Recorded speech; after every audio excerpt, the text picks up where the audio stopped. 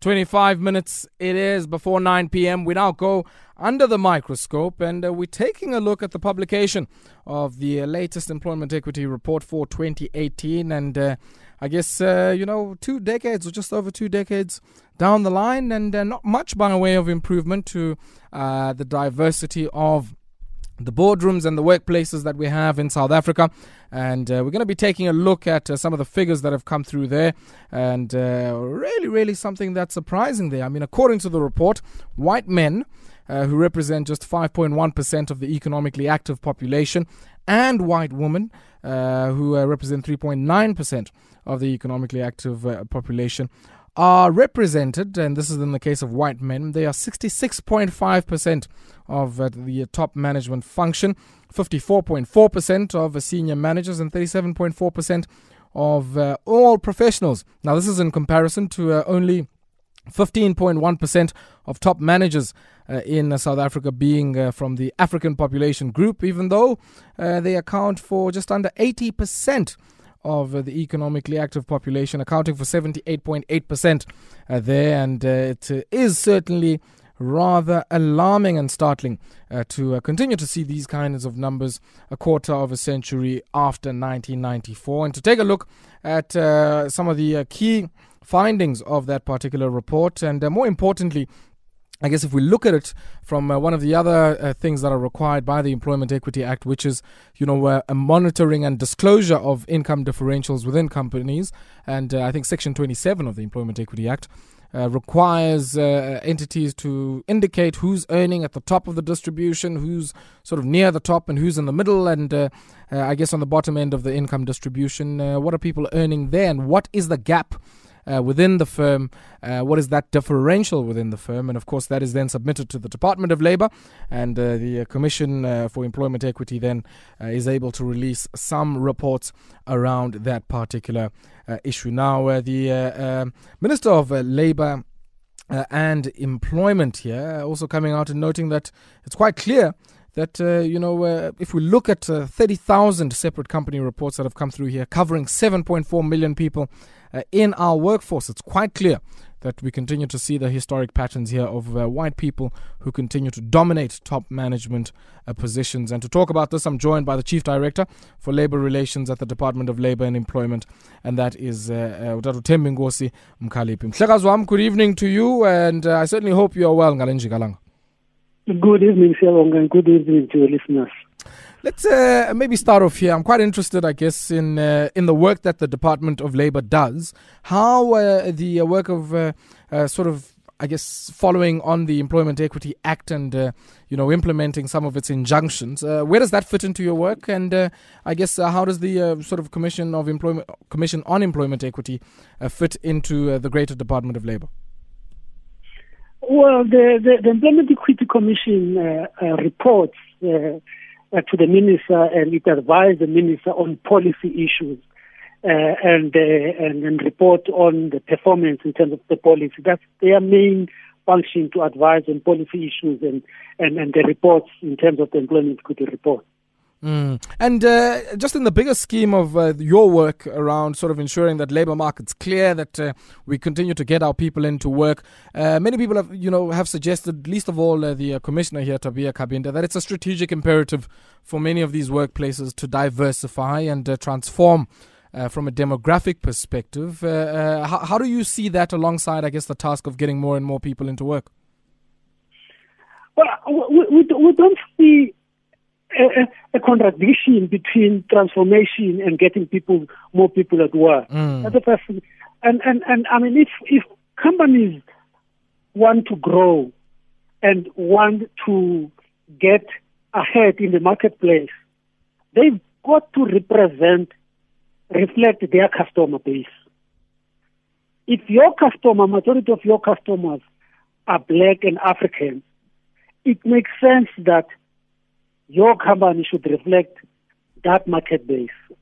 And therefore, for us, where we're sitting, we don't understand this argument that don't deal with transformation, deal with jobs, and we don't see a contradiction in this.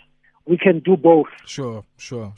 But Mkalipi, I'd like us to maybe pause here for a second. I need to take a spot break. But when we come back, I want us to take a look at some of the findings here, especially from a demographic perspective, but also how those findings fare up to some of the previous reports that we've seen in the last few years or so.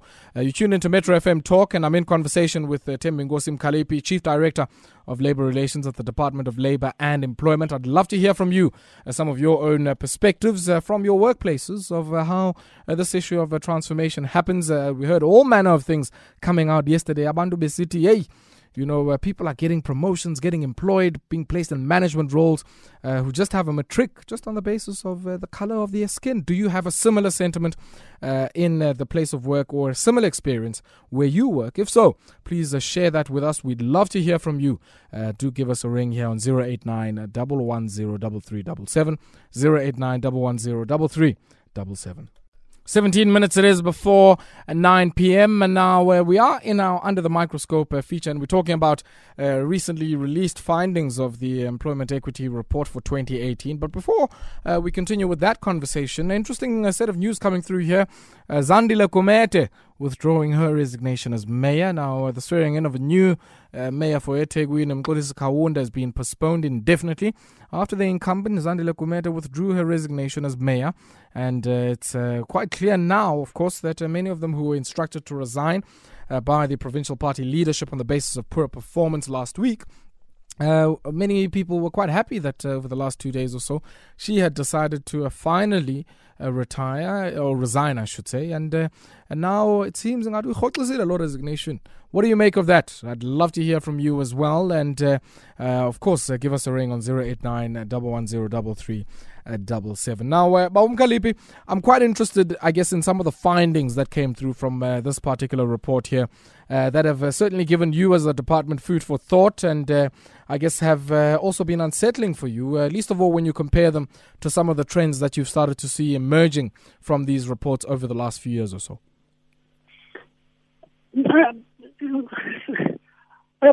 This report is really not different from the report for the last more than 10 years.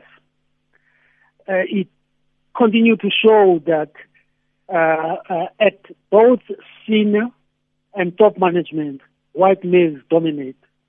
It continued to show that for women, the beneficiary of employment equity is white women and Indian women.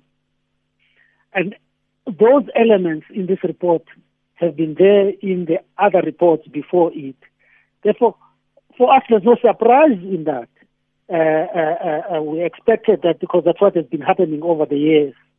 And those are the most important glaring things that are coming out of the report. Also the issue of people with disability, that they are nowhere in terms of the report.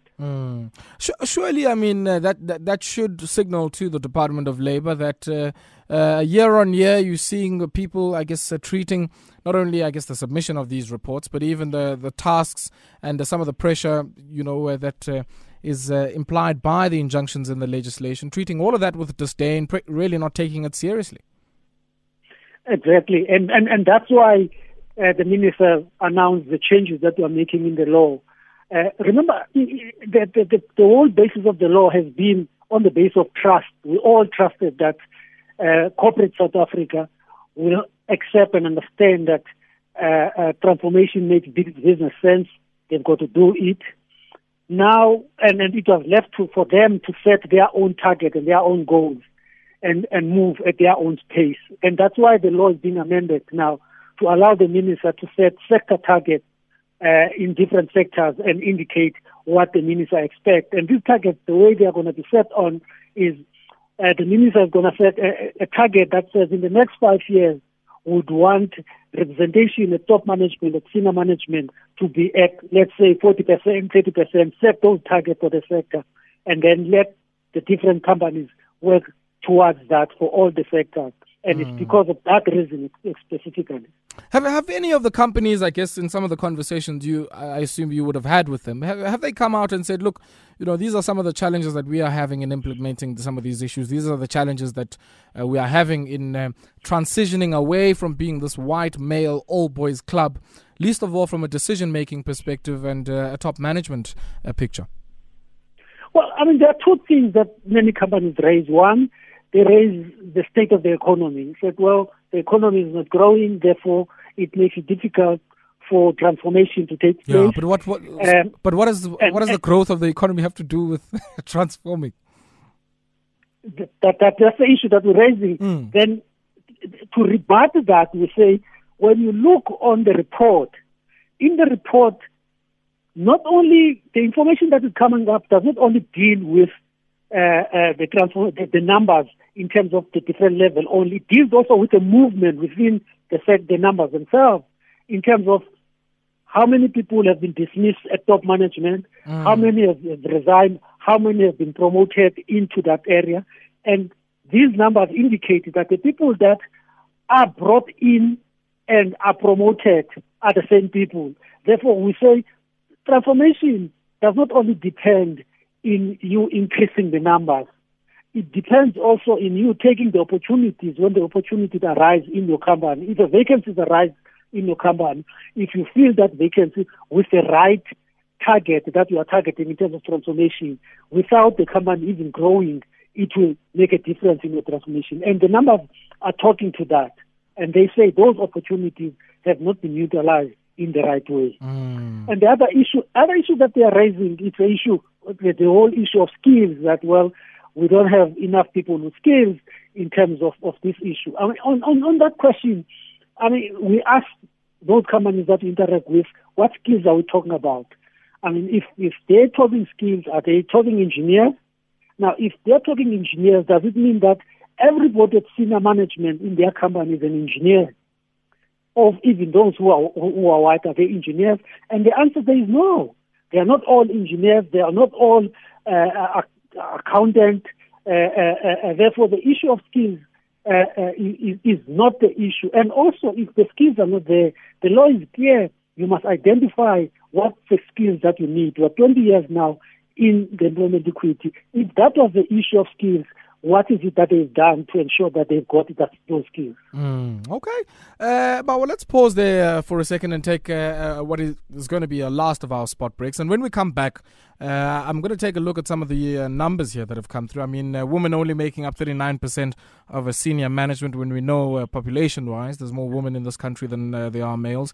And then, of course, people with disabilities only making up 1.3% of top management. I want us to talk to some of that. And also, when we come back, speak to some of the issues around Section 27 and what you're seeing by way of the reports that are being submitted on income differentials within firms. I'm in conversation with the Chief Director of Labour Relations at the Department of Labour and Employment, Thembinkosi Mkalipi.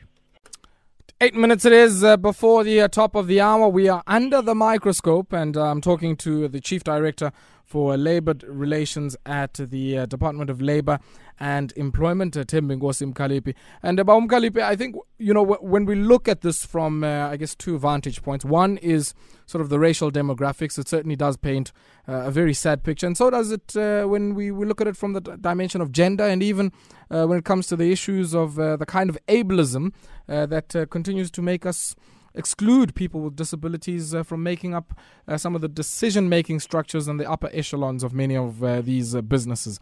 When you talk about what, I guess, the minister is going to do by way of sort of sector targets, what does that look like, and why is it being done at a sector-by-sector level? Are there sort of certain sector-level dynamics that you think make for a difference that would allow for some form of distinguishable characteristics between sectors? And why don't we just have a blanket approach? Well, we did not want to take that decision of having one blanket approach. It could be the result of the sector by sector of setting the target could result in one target. Okay. But we wanted to have a flexibility if there is in any way in the consultation a reason that is given that shows that this sector should be different from the other sectors. We should be able to look at that. And therefore, that's why we're setting up a sector. But as you correct, the end result could be one target for all sectors, unless there are exceptions. And those exceptions, we've got to know them. Why would this sector be different from the others? We're moving from that basis. Although we're setting it by sector, we say this is the base that we're moving from. If we are going to be different from that base, there's got to be exceptions. Yeah. And reasons for that. Okay. Let's talk briefly here about, income differentials. Many people have suggested that South Africa is the most unequal society in the world. One of the big drivers of that inequality is actually wage inequality within firms, within some of the people who are already employed, notwithstanding, of course, the massive challenges we have when it comes to unemployment in the country. What are some of the things that you are seeing in the submissions that people have made around the income differential reports? And more importantly, what does that trend look like over the last few years or so? Many people are suggesting that section that looks at income differentials is starting to get shorter and shorter every single year when you put out these reports. You're correct. I mean, the income differential mirrors what's happening in the report as a whole. The Africans, women, people with disability are at the bottom of the ladder. And we're making changes in the income differential so that we can get the clear information now. What the present statistics that we're receiving on income differential is giving us aggregated information. Now we're asking companies to give us the highest pay in the level. We want the highest pay African male at top management. How much does the highest paid earn? We want the highest pay white male, white female, African, all of them the highest, so that we can see by just looking at it, you see what's the difference. If the highest pay African male is R1 million and the highest paid white male is 10 million rand, it tells you. Then what we're saying at the bottom, we want what does the lowest paid worker earn? Because we want to be able to compare horizontally and vertically, so that we can see the lowest paid worker at the bottom of the ladder, how much do they earn, and how much does the highest paid earn, so that we can see, we calculate also that difference, not only a racial one, the difference between the highest paid, dealing with this issue of wage differential between the guys in the upper echelon and the guys at the lower end.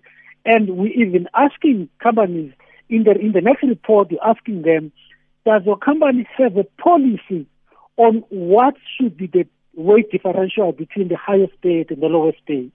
Is there determining in your company that says the difference should be maybe 20%, 30%? What is that policy? If you don't have that policy, why is that policy? And if you do have a policy, then we ask, does this wage differential that we see in the organization conform to that policy that you have?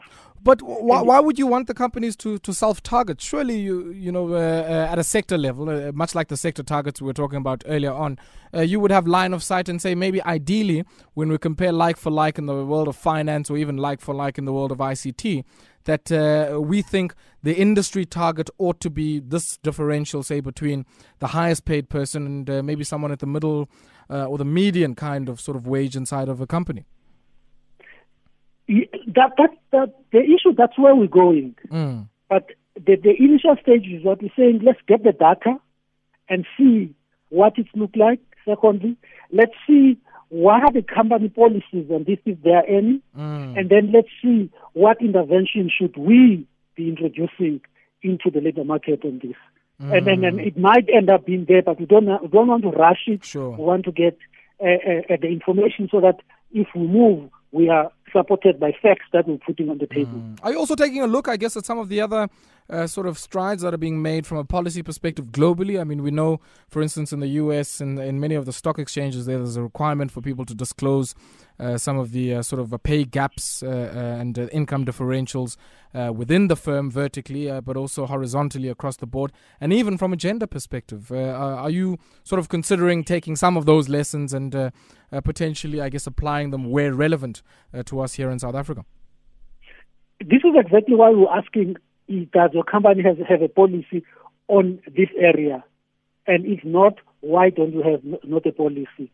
And that policy when we have that information, is going to influence, as I said, what policy intervention do we need to make. We might, as I say, end up having a regulation that says these are the areas that you need to disclose in your company in terms of these issues. You might have to disclose it to financial. But all of that, as I've said, it will depend on proper data that we receive that we'll be collecting from this reporting period. Okay. We'll have to leave it there. Unfortunately, we have run out of time. I really, really appreciate you coming onto Metro FM Talk to share your insights with us. And we'll have to leave it there. And thank you so much. That there was Mr. Thembinkosi Mkalipi. He is the Chief Director for Labour Relations at the Department of Labour and Employment, speaking to us about that report that came out of the department with some really, I guess, unsettling and, gutting findings. They're showing us that we've moved at a sort of turtle's or tortoise pace when it comes to some of these issues around transforming our workplaces, transforming the demographic profile of them, and ensuring much greater diversity and, more importantly, more equitable wage structures within some of these firms. That's where we're going to have to leave it this evening. And a big thank you to all of you for joining us this evening here on Metro FM Talk. I leave you in the capable hands of the man with the music. Sentle is going to be with you from 9 to midnight. Have yourself a great evening. Take strength, Ma Africa. Askaqhibi ukuyibanga le economy.